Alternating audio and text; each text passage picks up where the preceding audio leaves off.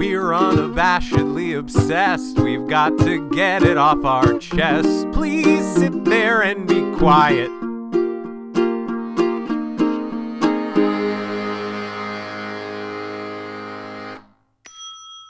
Hey everyone! Hello! Welcome to Unabashedly Obsessed. I'm James. I'm Erin. On our show, we like to talk about things related to pop culture. And not so pop culture. This week, we're kind of doing... Sometimes we do things that are like, this is the popular thing that's going on and people are thinking about all the time. And then we do episodes like this, where it's like, what else are things that we like? I mean, we kind of time travel in this one, right? Yes. Because this was pop culture back when it was a thing. I would actually be very interested in learning what... Sometimes I imagine being in England, and like it mostly happens with music, but like the ambient pop music that you don't pay attention to like in stores or whatever. Uh-huh. It has to be different in England. When we honeymooned in Ireland almost 10 years ago, I heard Katy Perry's Hot and Cold like 7 times a day. Yeah. Interesting. Okay. Yeah. And that was the same over here. Right. But the rest of it I didn't pay much attention to. I only paid attention to that one because it got... I mean, it was the Wonderwall of my honeymoon. It was just so pervasive. Right. I wonder, but I wonder if there was a song that if you lived in England and you were, or if you lived in Ireland or whatever, mm-hmm. and it was just, that was your day to day, what would be your, song by, I can't think of a generic enough name, whatever. What would be that, or like, what would be your is the IT Crowd like The Good Place? When it was on and new and whatever, right? It was like, oh, this is the thing that all the cool people watch, right? Or that people enjoy or whatever, and that has a good following, or is it like, yeah, this is a sitcom, some people that's on, watch it, yeah, exactly. Yeah. I don't know. So British listeners, yeah, if this was on the telly, I think I'm saying that correctly, when you were. I think I'm still talking correctly. Am I? I mean, you're saying words that are real words. I don't know that anybody should be watching this as a wee one. No. Well, yeah, but if you have experience about UK programming, even if you aren't, if like you live there or you did live there or you know people that live there, or whatever, let us know on the Facebook group Unabashedly Obsessed with Unabashedly Obsessed. Early plug. Yeah, plug early, plug often. Gross. Yep. Or plug with regularity, I guess. Also gross. Yep. Grosser. Yeah. Cool. Yeah, I'd really like to know like what is the context of this in terms of general like television programming. Yeah. So we're talking about the IT Crowd today. The IT Crowd, and there was an American version, right? There was at least an American attempt. Okay, I think it had Joel McHale and Moss. It had Moss playing the same character. Playing Moss, yeah. Okay. Richard Ayoade. I don't think it made it past like an episode or two. Oh. I think what they were thinking was, hey, The Office is big. Yeah. Let's see what we can do with other British shows that are like that. Yeah. What other offices can we bring over from England? Yeah. We have IT Crowds here. Yeah. I think it's like a 2005, 2006 sort of situation. 2006. Yeah. So this was 4 series of 6 episodes each. And then apparently like a movie. Plus 1 special. Yeah. Yeah. Oh, BBC programming. Yep. Specials. They're not episodes. They're specials. They're specials. That's why they're special. So we're going to put them separate. Uh-huh. Because they don't count. I'm assuming it came at the end? Yeah. Okay. As far as I understand. Okay. I don't know when. I know that at one point I was all watched up.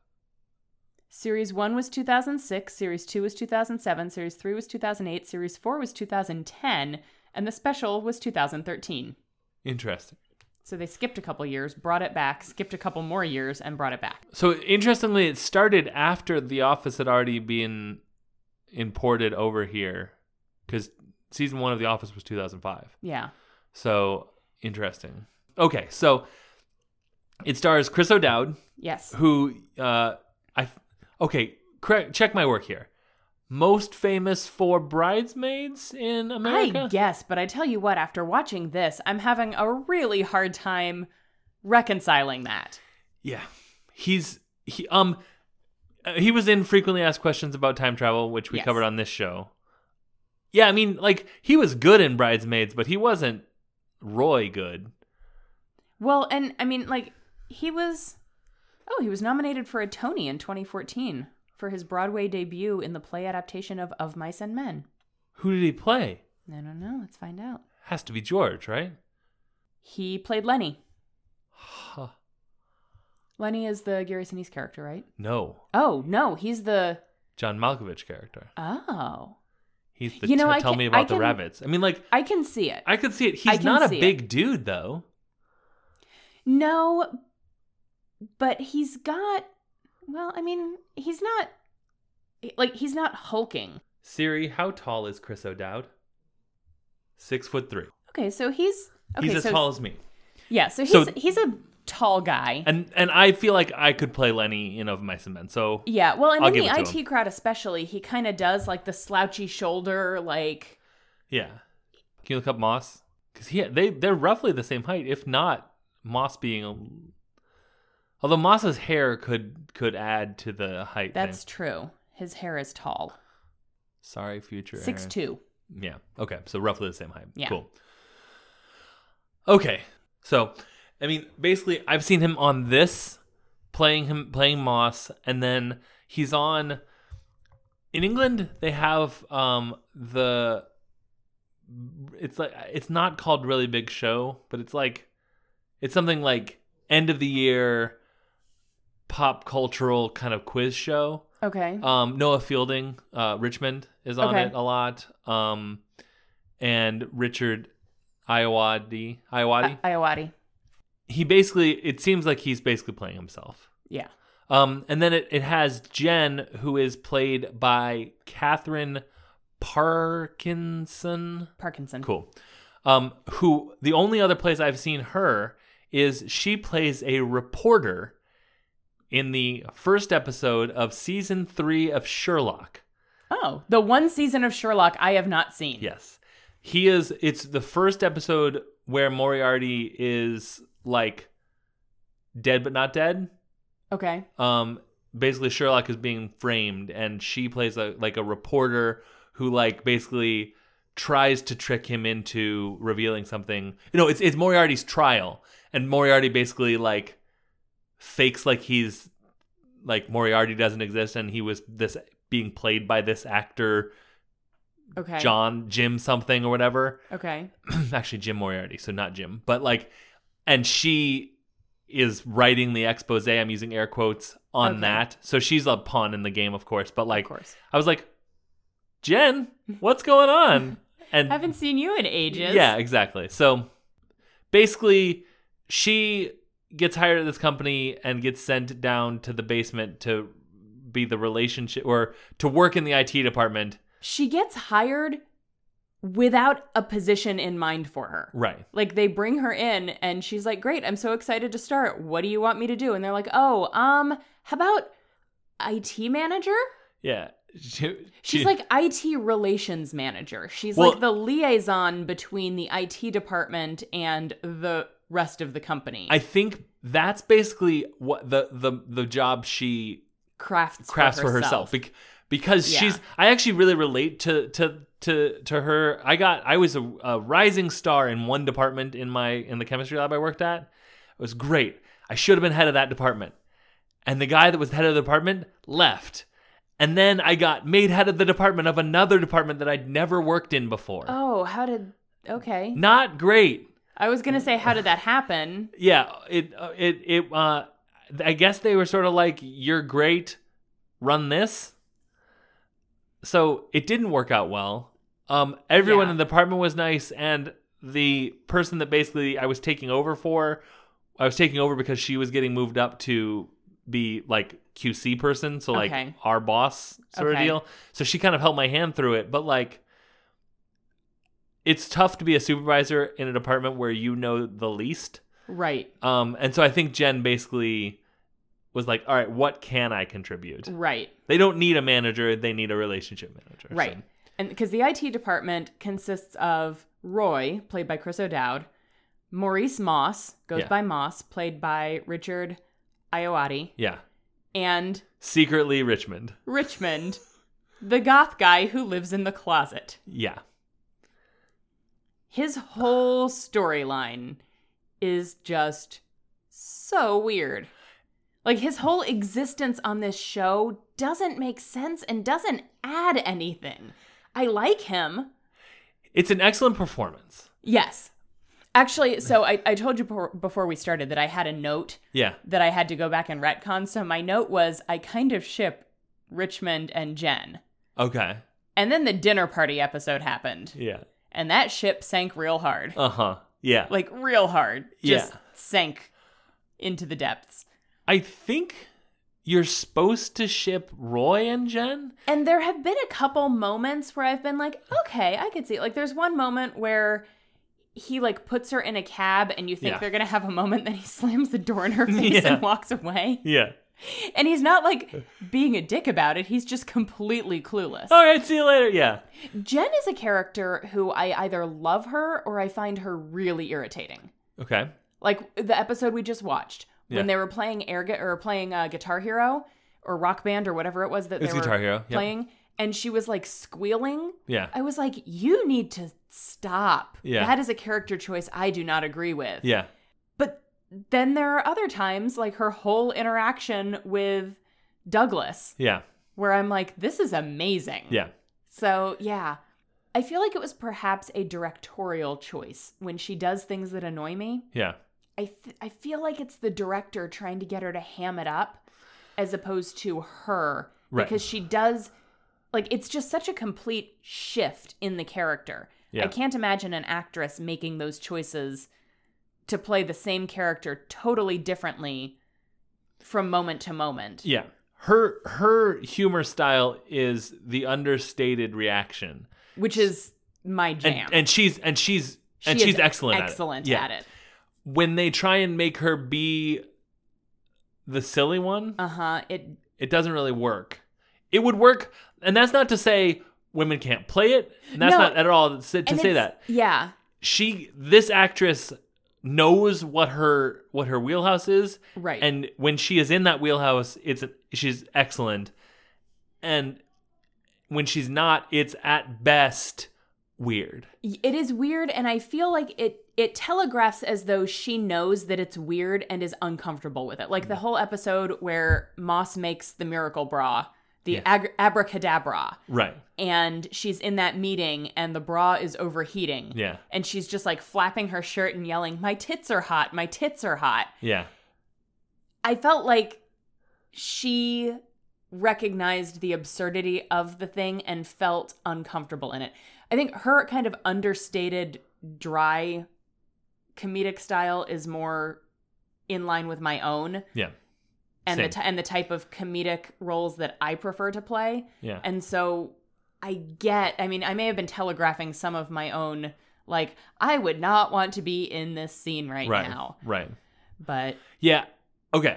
I want to start with, all right, let me do this. Let me do an overarching statement and then we can maybe go from there. And I want to get into your notes too, because I didn't take any notes because I'd seen this before and I felt like I could basically. I think I may have said all of my notes. Oh, okay. My notes were. Well, I definitely want to talk about season 2, episode 1.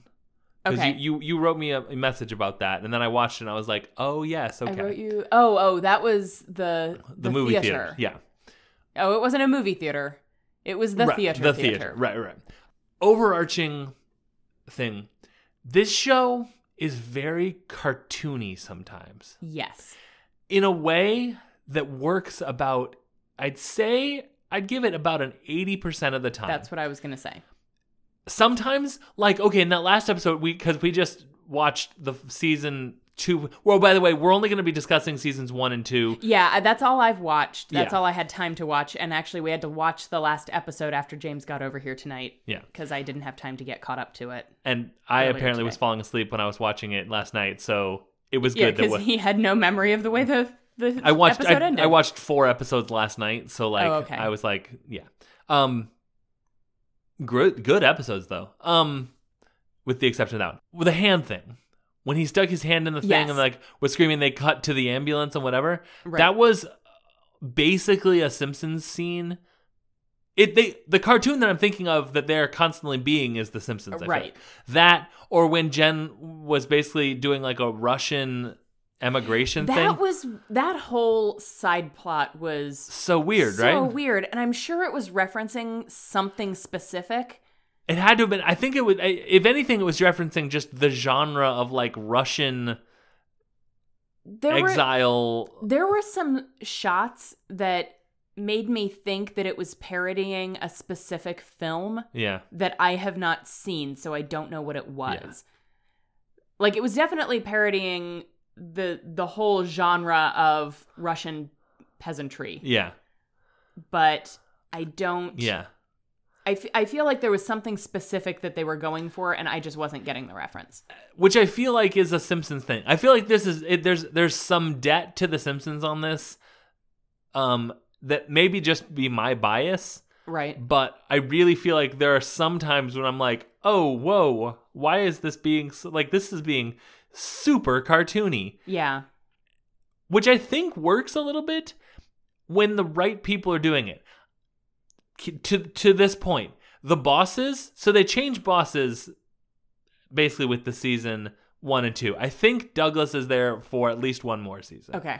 I think I may have only watched seasons 1, 2, and 3 because that may have only been what was out when I was watching it. Okay. The first boss was Renum, I think. They would call him Renum and Denham. Him Denham. Yeah. But like Denham, not denim like jeans, but like Denham. I thought it was denim like Denholm, like. Oh, it may have been that, exactly but it was not with denim like jeans. Right, yeah. But yeah, they kept switching back and forth between what they were calling him. Yeah, I kept hearing them call him Denim, but then they referred to the company as Renum Industries. Yeah, and I was like, what? Why is my brain? I think confused? His name was Denham Renum. That is the worst name ever. Cartoony. But like so cartoony that it Looney Toony. Like it's Yeah. He was a Looney Tunes character. He was basically British Yosemite Sam. He was great and I loved him. Okay, let me clarify that. I did not love the character. The character was fine. The actor was fantastic. He was in excellent. That role.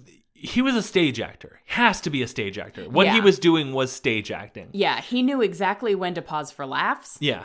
On film and like TV film, stage actor, that's exactly how you want. It can go, I think it can go pretty bad. Yeah. But he was exactly what you want in like, oh my God, this guy is so freaking weird. Yeah. He hammed it up in the way that you have to for the stage. Yeah. Just enough without pushing over into, but it doesn't work on camera. Yeah. I mean, there's a sweet spot there and he hit it perfectly. And I got so excited every time he came on screen. Yeah. Because he was so good. He was excellent. And the thing that I think they lost, I want to get back to my favorite scene with him, but the thing I think they lost with Douglas, and I think Douglas is a different kind of really good. Yes. The thing they lost, I don't like when the boss hits on. One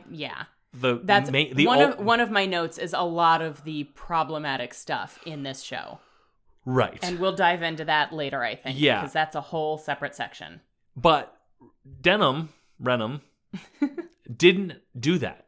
Yeah, no, he didn't at all. He was so full of himself, he didn't need to have... He could have done all of his scenes completely solo, and it would have been fine. I would watch a one-man show with that actor playing that character. Yeah.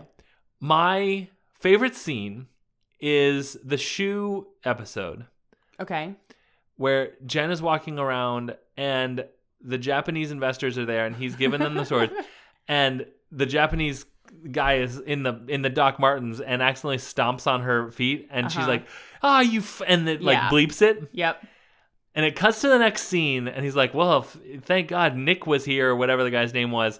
with the censor button, and it cuts to the guy with the censor button. Uh-huh. And he's like, "You really fucked up, Jen." And the guy hits the censor button too late. That was so good. I don't know. Again, part of what I think delighted me about that is I don't know what the rules are for British censorship. Right. So I don't know what's allowed. Yeah. So it's like, wait, what the hell? Yeah. I thought that the rule was they had to bleep it. Right. Right. Yeah, I have no idea. Yeah. That's my favorite scene with him because it's so like, well, okay, I guess here we are. That segues into one of my remaining notes, which is that the prop comedy in this is just A+. So Kevin had watched a few episodes of this and he was like, I don't know, you might like it. It wasn't really for me. The laugh track bothered him. Yep. By the way, real quick, laugh track, 99% Invisible basically hosted a new show called Decoder Ring. Okay. On a recent episode about the laugh track and basically how it was there and then all of a sudden it was super out of date and basically how Sports Night was the transition between the two. Oh, really? And like how the first season of Sports Night has a laugh track and it's like real awkward and then they like phased it out and like got it lower and lower and lower until they just didn't have it anymore. This was 2006. The Office not having a laugh track was a revolutionary thing, so it makes sense that this had a laugh track. Yeah. But yeah, sorry. that does. Yeah. But so I was like, okay, well, you know, James and Ben and Mike and all have been talking about this and saying that I should watch it, so I'm going to watch it. Yeah. I didn't know what to expect going in. Yeah. And one of the opening scenes is Chris O'Dowd sitting there like eating a pastry or something, and the phone is ringing. Yeah. And he's just ignoring it. And he finishes his pastry, and he licks all of his fingers on that hand. And then he licks all of the fingers on the other hand. And then he reaches, and you think he's going to pick up the phone, but no, he goes for like his glass of water or something. Yeah. And then he answers the phone. Yeah. I was howling. Yeah. It was so good. That type of comedy is my favorite. Yeah. That and like the dry, sarcastic, reactionary comedy. Yeah.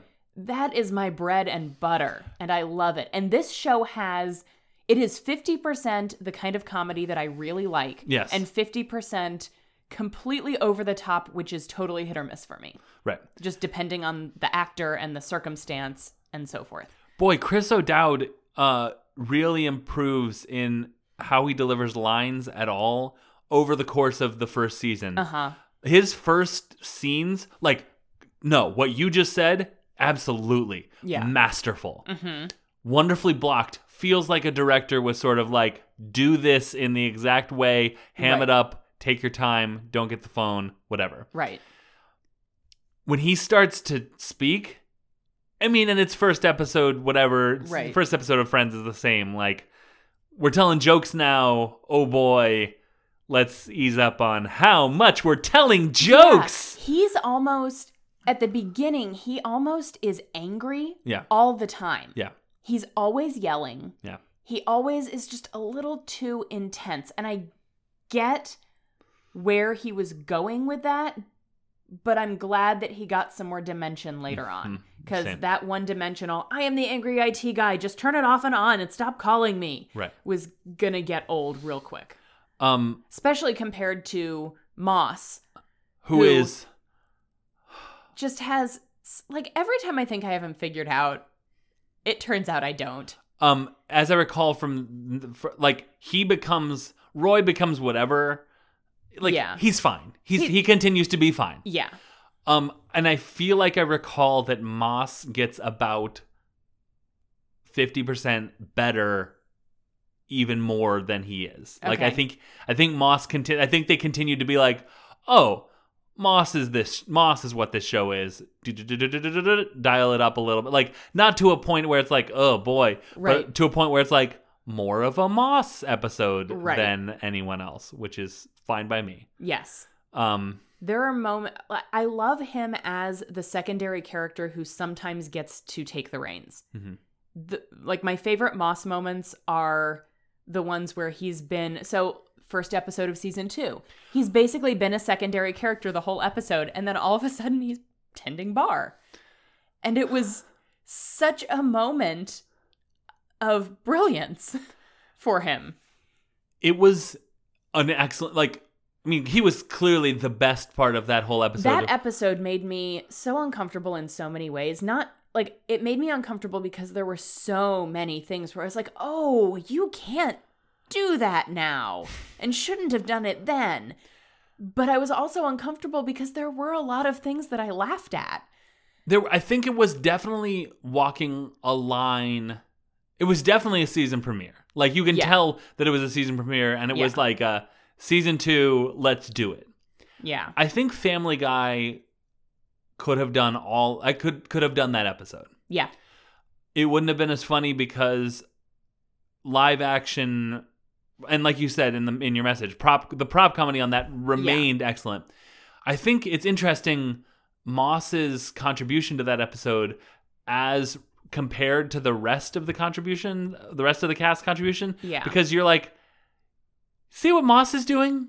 See how he's not being problematic in any way? Yep. And it's still the funniest part of this episode? Yep.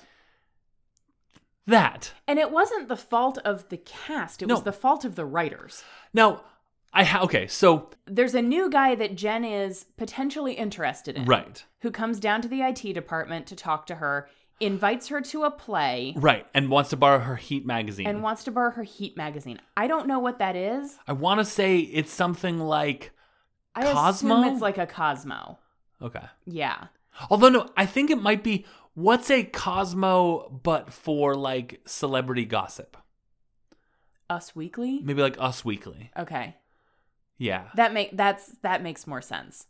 Like an Us Weekly or an OK Magazine or Star. Yeah, something like that. I'm getting like progressively like trashier and less reputable. I feel like if you hit that sweet spot between Us Weekly and OK, yeah, I think that's where I'd put Heat. Okay. Again, UK listeners, we're reaching out to you this week. Correct us on this. Yeah. Also, you're going to need to know both American and British connotations of magazines. So thanks in advance. Yeah. So he comes down ends up inviting her to the theater. He's got some friends who were in a play. Right. And somehow, I don't remember the specifics, but somehow Moss and Roy also get themselves invited. Because Moss mossed it. He thought he was being invited. Because the guy was looking at him. But even though he wasn't? He was. But yeah, so basically Moss is like, I've never been to the theater. And the guy's like, okay, well, you can come too. And Roy's like, well, I want to come. Don't leave me out. So they all go to the theater. Because Roy found out that some actress was in it. Some actress that he liked was in the play. Laura, last name of someone else. Someone who, there's an American celebrity with her last name. And I was like, Laura Knightley. Oh, yeah. Keira Knightley's not She's British, not American. But I feel like we claimed her for a little bit. We did for a little bit. And then we sent her back. Uh-huh. Or she probably just went back. Or she went back, yeah. That's fine. She can have agency in that. Yeah. Yeah, Laura Knightley, who I don't know if that is a made-up name or a real name. Felt like a real name. It felt like a real name, but that might be because of Keira Knightley. Yeah. And I feel like if she was a real actress, when she came on screen later, the laugh track would have clapped. Right. You would have had canned applause, like, whoa. Like how it turned out that German Cannibal was, I think, probably a famous cellist. Yeah. That was a good episode. That's my other note. Yeah. Not about being a famous cellist, but about that episode. Yeah, okay. But yeah, so they go to the theater, and the whole time, Ross and Moy are telling Jen, who I almost just called Beth. Okay. So I'm in alternate universe land over here. So Roy and Moss are telling Jen this whole day, they're like, that dude's gay. Because he came back for the Heat magazine. Yeah. It wasn't just I want an excuse to talk to you. Let me get that magazine. Oh, I talked to you. Now I can leave. He came back for the Heat magazine, which they said definitely means that he's gay. Right. Also, he's friends with theater people. Right. They made a big deal out of the fact that he has friends who are doing theater. I don't know if they knew it was a musical at the time. Right. Now, okay. Let's pause here for a sec. Sure. I think that it's important not to confuse awful characters with awful television programming. I concur. I think that the makers of this show subverted what Roy and Moss were saying by having Richmond come out and grab the Heat magazine. Okay. Now, they didn't establish that Richmond wasn't gay until the dinner party episode. And they or at least bi. Actually, they have not established Richmond's sexuality, but he does have sex with a woman later on. But he also woke up in bed next to Denham Renham. That's true. So they go to the theater, and and the whole time, Jen, who I keep wanting to call Beth, and I don't know why, she must look like somebody named Beth or who played a character named Beth. I don't know. Yeah. She is trying to figure out if this guy I don't remember his name. Was it James? I feel like it started with a J. I don't remember. We'll call him the guy. Yeah. So she's trying to figure out if this guy is gay. And they get to the theater, and it turns out that the play is a musical, and it is called Gay, a gay musical. All right. And the poster is a nude man curled into the fetal position on top of like a Grecian pedestal or something. Right. It's over the top. I don't think the musical being called a gay musical, and the joke being that Roy and Moss are, well, actually they subverted it again. We'll get to that later. That Roy, at the very least, is intimidated by that name for laughs, I think is still not necessarily problematic. I think having it called a gay musical is fine. Right. I think that's funny. That pokes fun at a lot of stereotypes of musical theater in a way that I don't think is necessarily harmful. And it's like, from the perspective of a heterosexual IT employee, it's the worst possible situation. Right.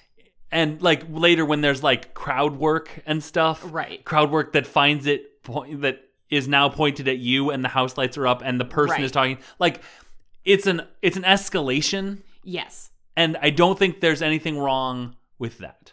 Right. Actually, I don't think that there's necessarily anything wrong with almost any of the gay stuff. I feel like that was all done kind of tongue-in-cheek. Yes. More poking fun at like the musical theater community, but kind of from within the musical theater community. Yeah. Like, yeah, we know the stereotypes about us. Yeah. Let's just lean into it a bit. Right. That element of it, I did not have a problem with. Right. There is actually... There's a moment later on that The very last little bit. that I do have a problem with, but we'll get there soon. Yeah. So they go into this musical. Yeah. And as James said, there is some crowd participation, audience participation, and they call out Roy and Moss. Right.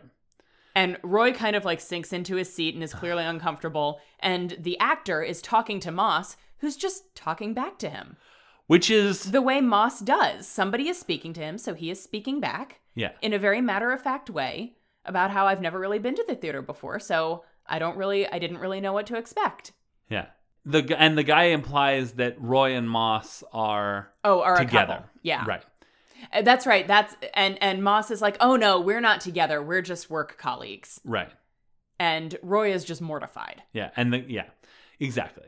And so it's intermission. They go out to the lobby, and Roy is like, "What the fuck were you doing engaging with him?" And Moss was like, "Well, he was talking to me. I couldn't be rude and ignore him." Right.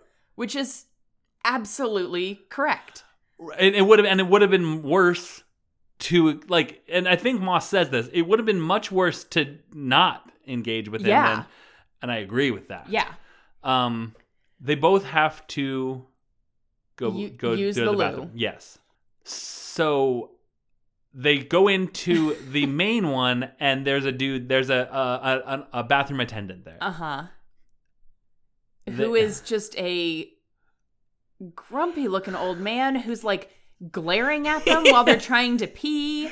And so, there's the shot of them at the urinal doing their business. They go wash their hands. They each tip him £1. Yeah. And they leave, and Roy turns to Moss and goes, "Did you go?" And Moss goes, "God, no, I couldn't go with him looking at me." And Roy's like, "Okay, me either. I'm going to go use the disabled." Yeah. And this is where this episode really falls apart for me. Okay, well, actually, for me, it had a little bit longer because... Oh, not in that exact moment, yeah. but... This is the beginning of This is the beginning of the end for me. Moss asks if that is even legal, which is that's funny. That's still funny because it's like, I mean, of course, it's like saying, is it okay for, like, when you go into a place that has, like, a single occupancy women's room and a single occupancy men's room, like, of course it's legal to use the men's room right. if the women's room is occupied and you're desperate. I mean, it's maybe not polite. Right. But it's not illegal. Right. And the same goes for handicapped restrooms. Exactly. Yeah. So I think that was still fine. That was fine. So Roy has used the restroom and is trying to flush the toilet by pulling a cord. Pulling a chain from the ceiling. We're still fine. We're still fine. It's not flushing. It's not flushing. He looks up and realizes it's labeled emergency. We're still okay. We're fine. We're like, they can pull this up. It's in a nervous area. Uh-huh. There's still humor. Like, the reveal of that, very funny. Yeah. Well, and him being locked in the bathroom with the theater staff outside banging on the door asking him if he's okay. Fine. He's he's lit the emergency button. Right. It makes sense that they would come make sure that the person in there pulling the cord is fine. Right. However, okay, here we go. They break down the door and find him lying on the floor. He tells them that he's disabled and his wheelchair has been stolen because he doesn't want to cop to being an able-bodied person using the disabled toilet. Ugh. And that was the point where I was like my skeleton left my body. And I was like, I don't know if I can even watch the rest of this episode. So, all right. I'm going to play devil's advocate here for a sec. Okay. I get what they were shooting for. I get what they were shooting for, and we do have to remember this was 2006. Right. Which doesn't make it okay. It's not an excuse, it is an explanation. Right. I think I understand. I feel like this could have been a segment of an episode of Seinfeld. Okay. And I feel like there was an edginess to, and that is me coming to it from someone who has watched some Seinfeld and is not a Seinfeld fan. I have never seen an episode of Seinfeld. I have seen bits and pieces of a handful of episodes. I am not the one to advocate for Seinfeld because I have seen it. There are funny parts. I could take or leave it. That said, it did win an Emmy one year, so there is a season of Seinfeld that I will watch in its entirety at some point in my life. So, I think that they were going for what's the worst situation that could happen if you wanted to use the disabled bathroom. Right.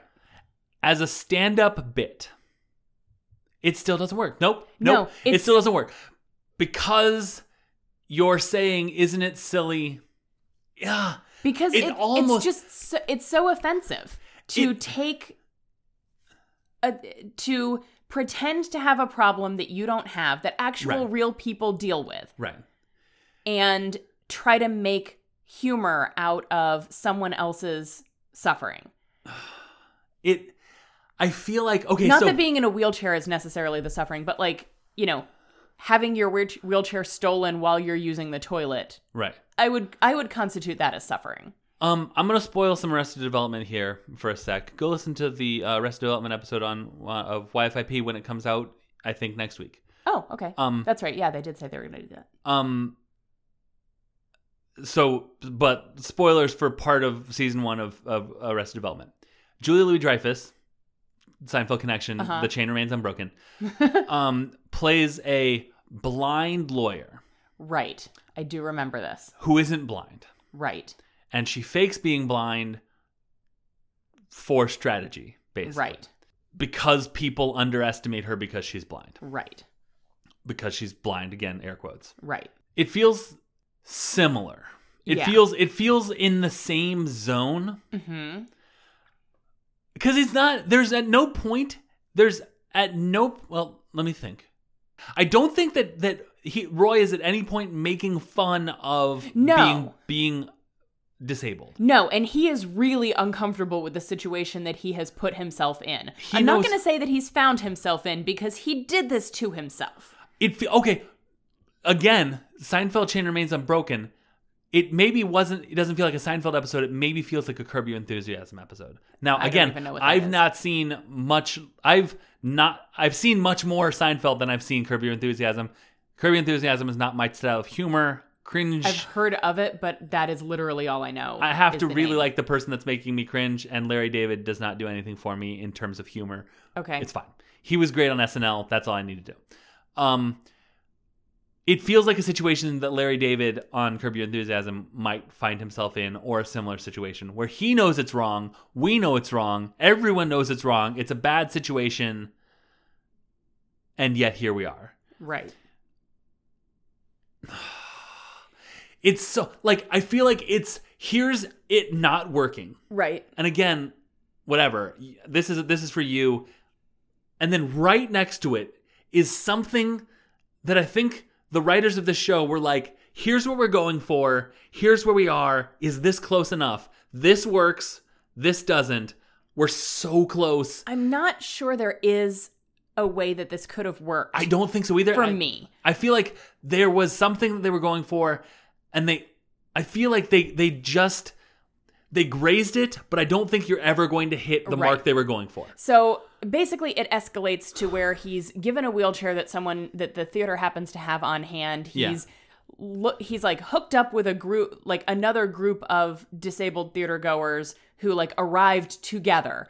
Right. And while all this is happening, Moss has decided he can't hold it anymore. He's going to use the staff toilet. Right. I'm not quite sure how in Moss's mind that's not also not allowed. It isn't. It's the same. That's what I'm saying. Moss finds himself in it's an identical situation. Yeah. It's the exact same thing, only what Moss does isn't problematic. Right. And what Roy does is they do the same plot. They do. And it works with Moss and it doesn't work with Roy. And maybe that's what the writers were going for. So basically, an actual staff member tries to get into the staff bathroom and the door's locked. Yeah. And he knocks and Moss is like, just a minute. And the guy's like, hey, this is the staff toilet. You can't just be using this. And Moss is like, I am staff. Right. And so he comes out of the bathroom and the guy is standing there and he's like, are you just goofing around in there? Come on, get in uniform. And they exit stage right. And we see probably more of Roy being awkward and uncomfortable, or it may be Jen at the cast party at this point. I'm not sure. So right now I think is where, no, it is because they do this 3 times. There's a shot of Roy in his wheelchair being slowly lifted up onto the bus. Right. Which is funny.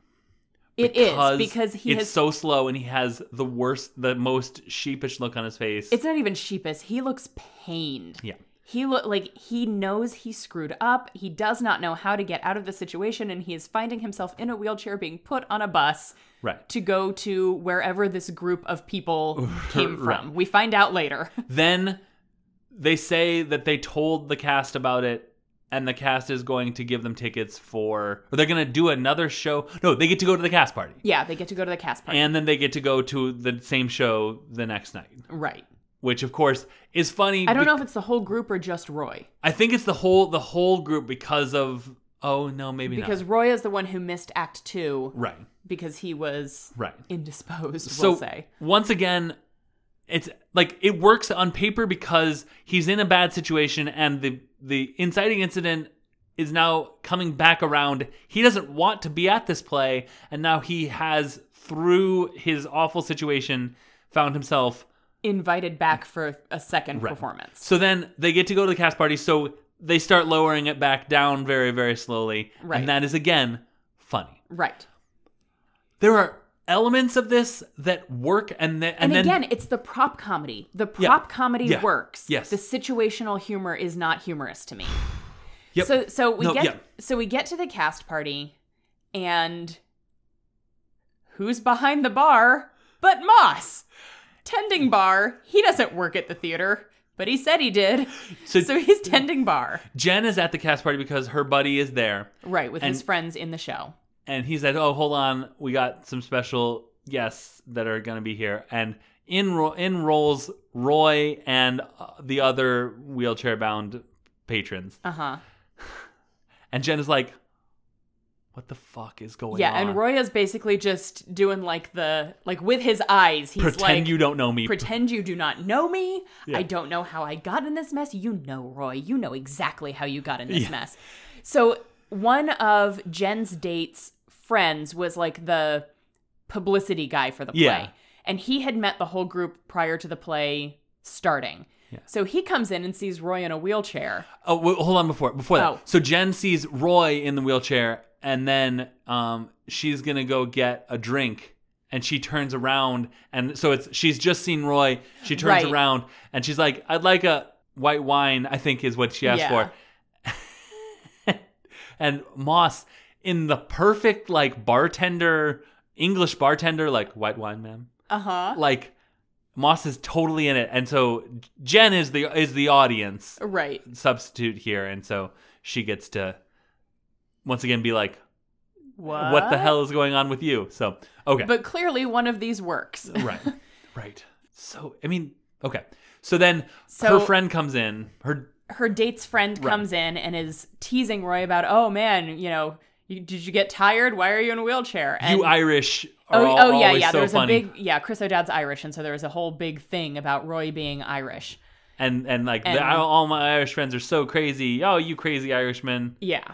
And so all of the theater staff get really mad at this guy for what they think is making fun of a guy in a wheelchair. No, then because he tries to pull one of the other patrons out of the chair. Oh yeah, and the other patron actually needs his wheelchair and falls. Right. That nothing ever is resolved with that guy. Nothing's ever resolved with that. I assume they get him back into his chair and he's fine. And then that guy is fired. And that guy's fired or at least severely reprimanded? I don't know.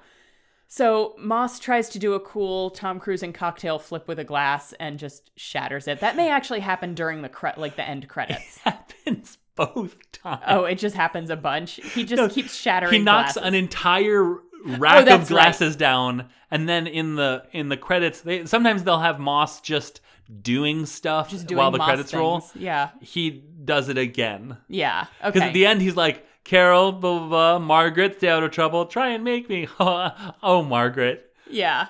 And then he just turns around and runs into the glasses again. That's right. So Roy, the cast party has wrapped up. Roy meets Laura Knightley. Right. Who takes a picture with him for the paper. Uh-huh. And he looks as uncomfortable as he should. Right. So then he's back in his chair being raised on the little platform that raises him up into the bus. Same face, same face. I would imagine that they went ahead and filmed all three of those scenes. Yeah. Or even just reused footage. Maybe. Except that the lines were different because they say something about, okay, we're off to Manchester. Right. Now, I don't know where the IT crowd takes place. I assume think London. Yeah, I'm pretty sure. That is a 4-hour and 15-minute drive. Oof.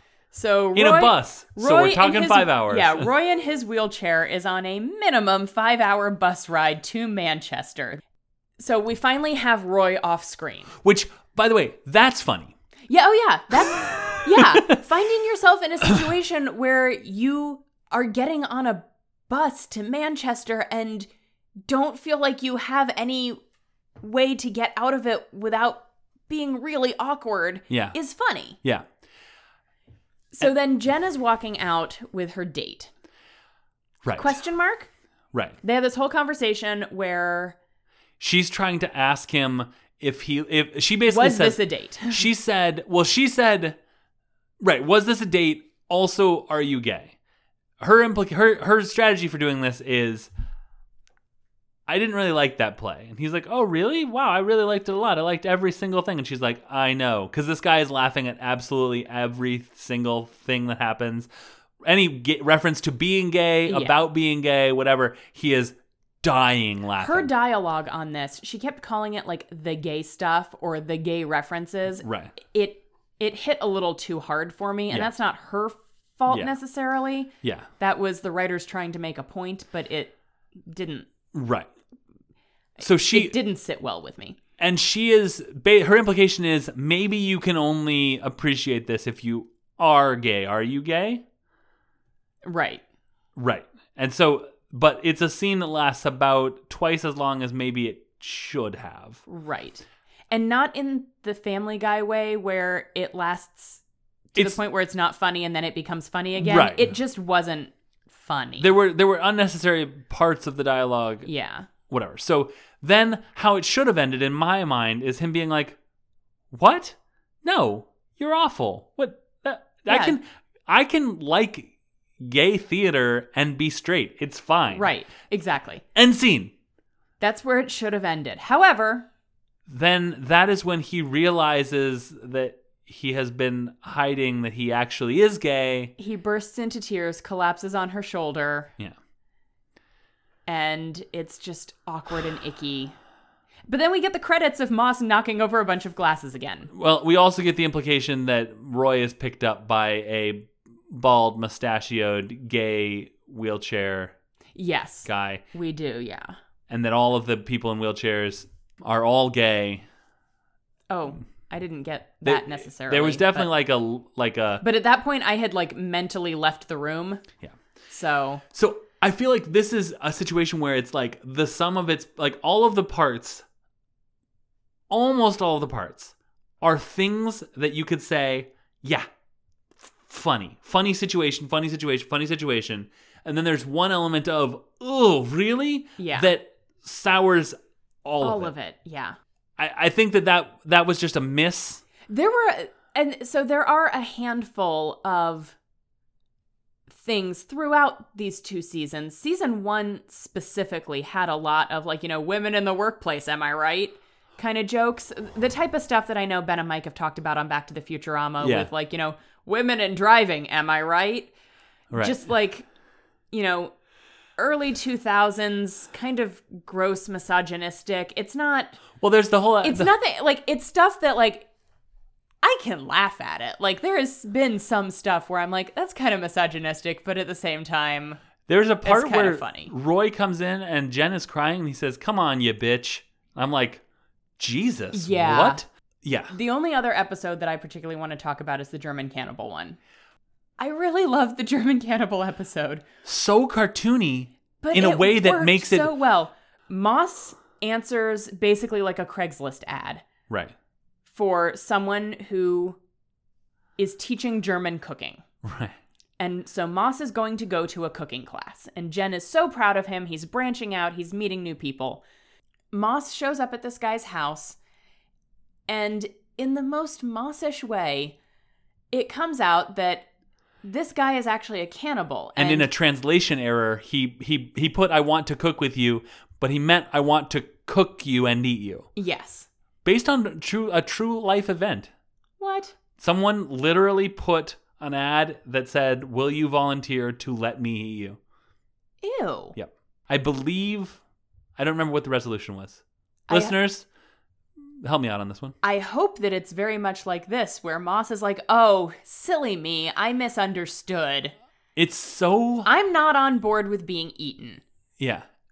And the German... consent was huge in this. Yeah. And the German guy's like, you know what? That's fine. You want to watch a movie? I have Ocean's 11.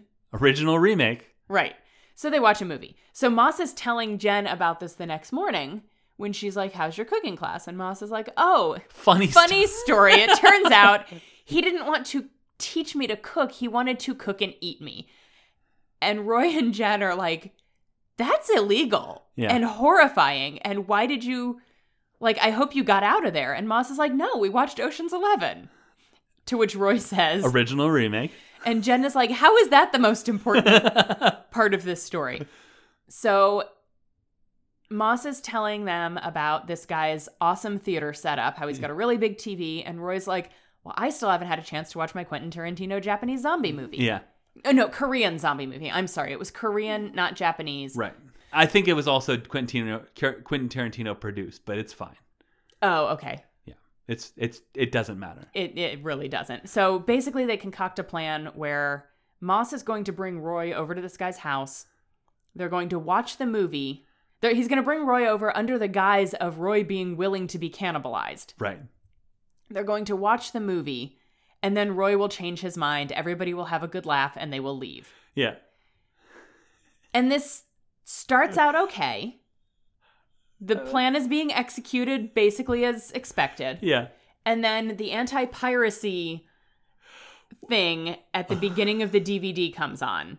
And the German guy is like, oh, these anti-piracy ads. And Moss and Roy are like, right? Because that was a thing from earlier in the episode that we forgot to mention. A brilliant send-up of those anti-piracy ads. Yes. And then all of a sudden the cops bust in. I really like, really quick though, Roy offers the guy a snack. And the guy's like, no, I'm going to save room for later. Yeah. Which is a dark joke, but really, really funny. Really funny. So then the cops bust in. And they take them all to the police station, or at least they take Ross and Moy to the I keep doing it. The title of this episode is absolutely Ross and Moy. Of course. Moss and Roy to the police station, where they sit in the little interrogation room, and the guy comes in and he's like, where did you get this DVD? You know piracy is illegal, right? And Moss and Roy are like, yeah, but are you not concerned that we might be cannibals? And the guy's like, no. Not my department. Not my department. And they're like, okay, well, the guy whose house we were at is an actual cannibal. He's like, he says he'll get somebody on that. I'll look into it, basically, yeah. Yeah. And that's basically the end of the episode. Then we see the German cellist cannibal playing cello. Playing the IT Crowd theme. Oh, is that what he was cello, playing? Yeah. And then he stands up to audience applause, which makes me think that he was sort of a Yo-Yo Ma sort of... Yeah, or like when... It wasn't Mikhail Baryshnikov, was it, who was on the 6th season of Sex and the City? Mm-hmm. It was him? Yeah. Okay. Was he 6th season? I feel like it was like 5th season. I think it was 5th and 6th. Oh, you're right. Because remember in season 6, she goes to Paris with him. With him, you're right. Yeah. Yeah. Sometimes I have a little bit of pride that I watched that with Kristen, that I can now... I love that show so much. Again... has its problems. Certainly. I mean, 2005, 2006. Yeah. Yep. Man, that was a problematic time in media. Mm-hmm. I do like to think that even back then, if I had seen the Work Trip episode, I would have cringed and been really uncomfortable with the faking disabled to avoid getting in trouble for using the disabled toilet storyline. I recall watching that episode, and I'm not proud of it, but I recall laughing fairly hard. I mean, I laughed at stuff, just not that particular storyline. Yeah. I think I specifically recall laughing at the sheepish look on his face as the wheelchair stole. I laughed at that because it was a brilliantly acted moment. Yeah. But I was laughing at it as I was like, this is a bad... Yeah. I also... The trope of this whole situation could be avoided if you just said, oh no, I'm sorry...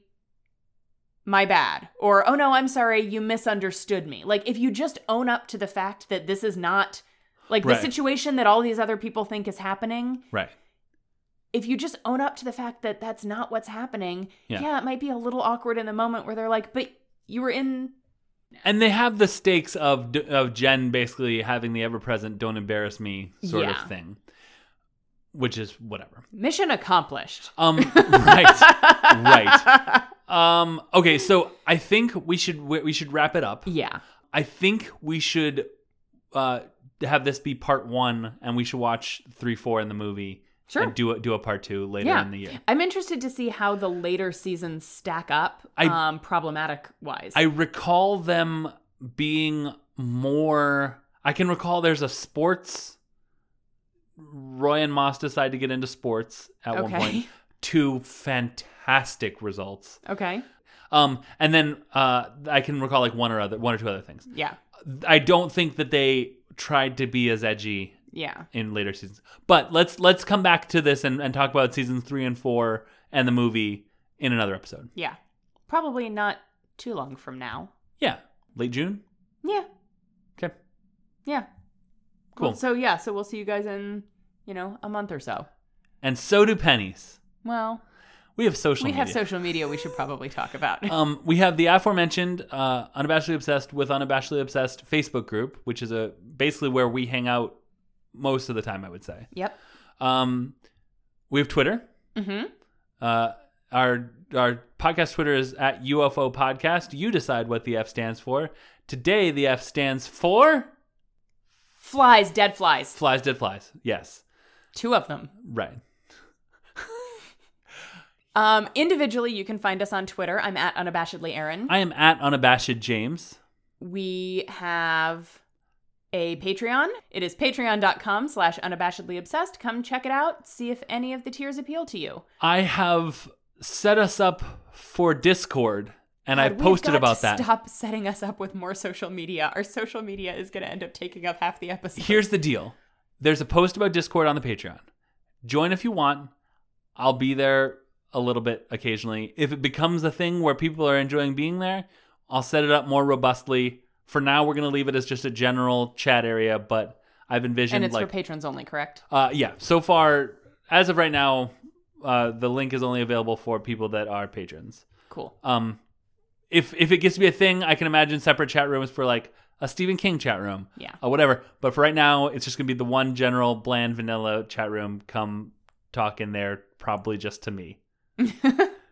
Okay. We have an email, unabashedlyobsessed@gmail.com.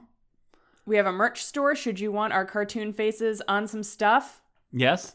cafepress.com/unabashedlyobsessed. It's a meme. And I think... It's a stream meme. A live stream meme.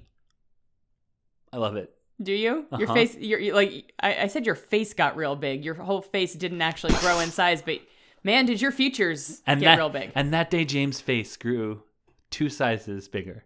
Uh-huh. Okay, I think that's it for social media. We just have left to thank Jamie Shaheen for our theme song, Did You Guys Know There Was a Ladder Down Here? You can find Jamie and his band on YouTube by searching A Silent Few. Thank you also to Emily Cardamus for our logo art. You can find Emily on Twitter at CorruptedGem and on Tumblr at artfulhypothesis.tumblr.com. Everyone, this has been a brilliant episode of Unabashedly Obsessed. Throw a U into the middle of the word obsessed if you can. And, well, because of British spelling. Not into the middle of it. Obsessed. You want to put it right after the O. Oh yeah, obsessed. Yeah. Perfect. Maybe, do we want to tack an O on at the beginning of Unabashedly? Uh-huh. Unabashedly obsessed. Governor. Well.